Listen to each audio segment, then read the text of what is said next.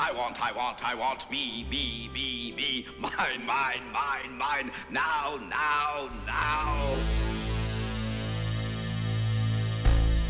You know you're responsible for what you hear. You know you're responsible for what you hear.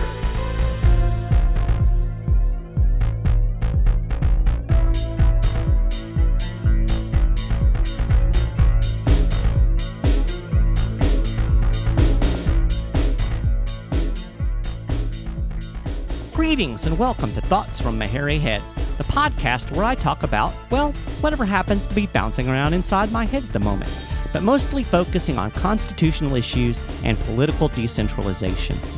This is episode 14 of Thoughts from My Hairy Head, and I appreciate you tuning in. This week, I'm going to try to push beyond the sound bites in the Confederate flag debate.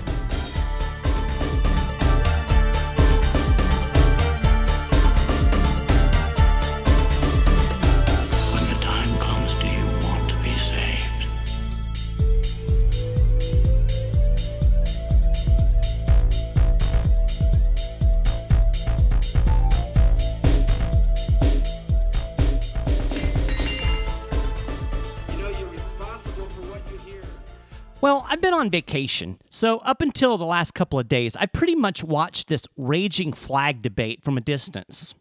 But I'm home now, so I guess I should probably throw in some of my thoughts. The first thing that came to mind when I saw all of this blowing up on social media was, is this really the most important thing we have to debate in this country? I mean, really? But as I thought about it, I realized that there were a lot of nuances to this debate, and it's important to think about some of these things a little bit more deeply than most people are. Now, the first thing that became very clear to me quickly is that a lot of people don't seem to understand symbols. They are, by their nature, subjective, and they often communicate very different things to different people. The fact that you understand a symbol in one way does not negate another person's perception of it. I have to admit, I've never been particularly comfortable with the Confederate battle flag because, like it or not, it carries with it racist connotations to many people. It's an undeniable fact that it was adopted as a symbol by segregationists in the 50s and 60s. These are the people that would have preferred that my marriage would be illegal. So, yeah, I'm not real enthusiastic about waving that banner around. Having said that, let me make one thing very clear. Banning stuff is stupid. You're offended? Get over it. Your tender feelings don't trump the natural right to free expression, not even expression of things that you find disgusting. Not only that, censorship of ideas is dangerous. As John Stuart Mill argued, banning ideas merely pushes them underground where they fester. Bad ideas should be challenged and confronted, not hidden from sight. As my wife often says jokingly, she wants people to have their Confederate flags. That way she knows where they are. Then she can avoid them. And let's be fair, many people view the flag differently. They see it as a symbol of states' rights or as part of the Southern heritage. To immediately assume somebody is a racist because they defend a symbol that they legitimately perceive differently from you is unfair. It's just as unfair as it is for them to brush away your feelings about the racist connotations. But that's how we do things in the age of 30-second sound bites, Facebook memes, and Twitter posts. If you can't condense your thoughts into a single sentence, they probably aren't worth thinking. You see, this whole flag debate represents something a lot deeper than just a tug-of-war over a symbol. According to the mob, anybody who embraces anything relating to the South during the Civil War era must be a racist redneck who probably wants a return to slavery, or at least to the era of Jim Crow. That, of course, includes anybody who talks about states' rights or secession. This plays well for the political monopolists and centralizers. They don't have to debate the virtues of a decentralized system or the intent of the Constitution, nor do they have to account for the limited nature of the powers actually delegated to the federal government. Nope. All they have to do is point fingers and throw around terms like racist or neo-Confederate, and they've won. political monopolists capitalized on a cartoon version of history and exploit it to further advance their big government nationalist vision of America. Here's an important concept to grasp. It is perfectly congruent to simultaneously support people's right to do something and oppose their reasons for doing it. I can argue for the legitimacy of Southern secession without supporting the reasons that they wanted to leave the Union.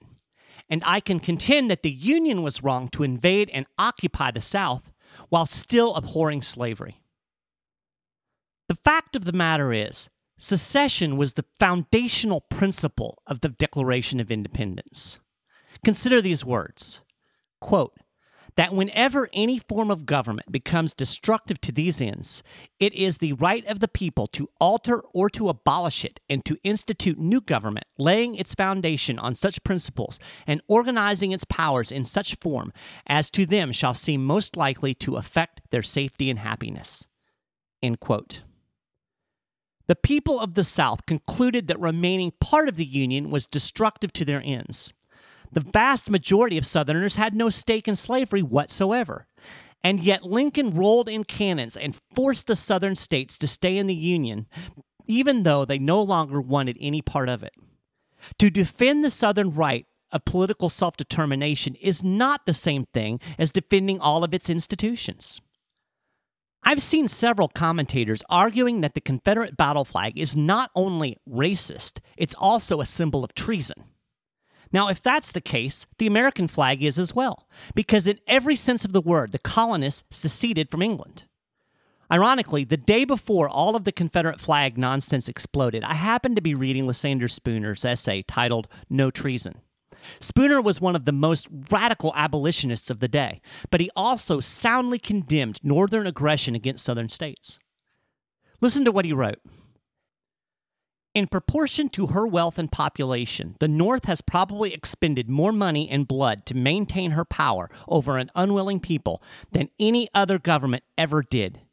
And in her estimation, it is apparently the chief glory of her success and an adequate compensation for all her own losses and an ample justification for all her devastation and carnage of the South, that all pretense of any necessity for consent to the perpetuity or power of government is, as she thinks, forever expunged from the minds of the people. In short, the North exults beyond measure in the proof she has given that a government, professedly resting on consent, will expend more life and treasure in crushing dissent than any government openly founded on force has ever done. And she claims that she has done all of this on behalf of liberty, in behalf of free government, in behalf of the principle that government should rest on consent. Wow. And good luck hanging the racist tag on Spooner. While we're on the subject of the American flag, I suppose it's also racist because slavery existed under the Stars and Stripes far longer than it did under any Confederate banner. But you see, that doesn't fit the cartoon version of history we learn in grade school. Let's get something straight. Slavery was not purely a Confederate phenomenon. The Union didn't ride in on some moral white horse and sweep the ugly institution off the planet. Slavery is not the legacy of states' rights. In fact, slavery was as much a product of the Union as the Confederacy. Federal power established it as an institution, federal power maintained it, and federal power enforced it. Well, that's it for this episode of Thoughts from a Hairy Head. Next week, we'll delve more deeply into the subject of how centralized national power established and sustained slavery. I really appreciate you tuning in. If you enjoyed it, please spread the word, and don't forget to go over to iTunes and subscribe to this podcast. Thanks again for listening, and have a great week.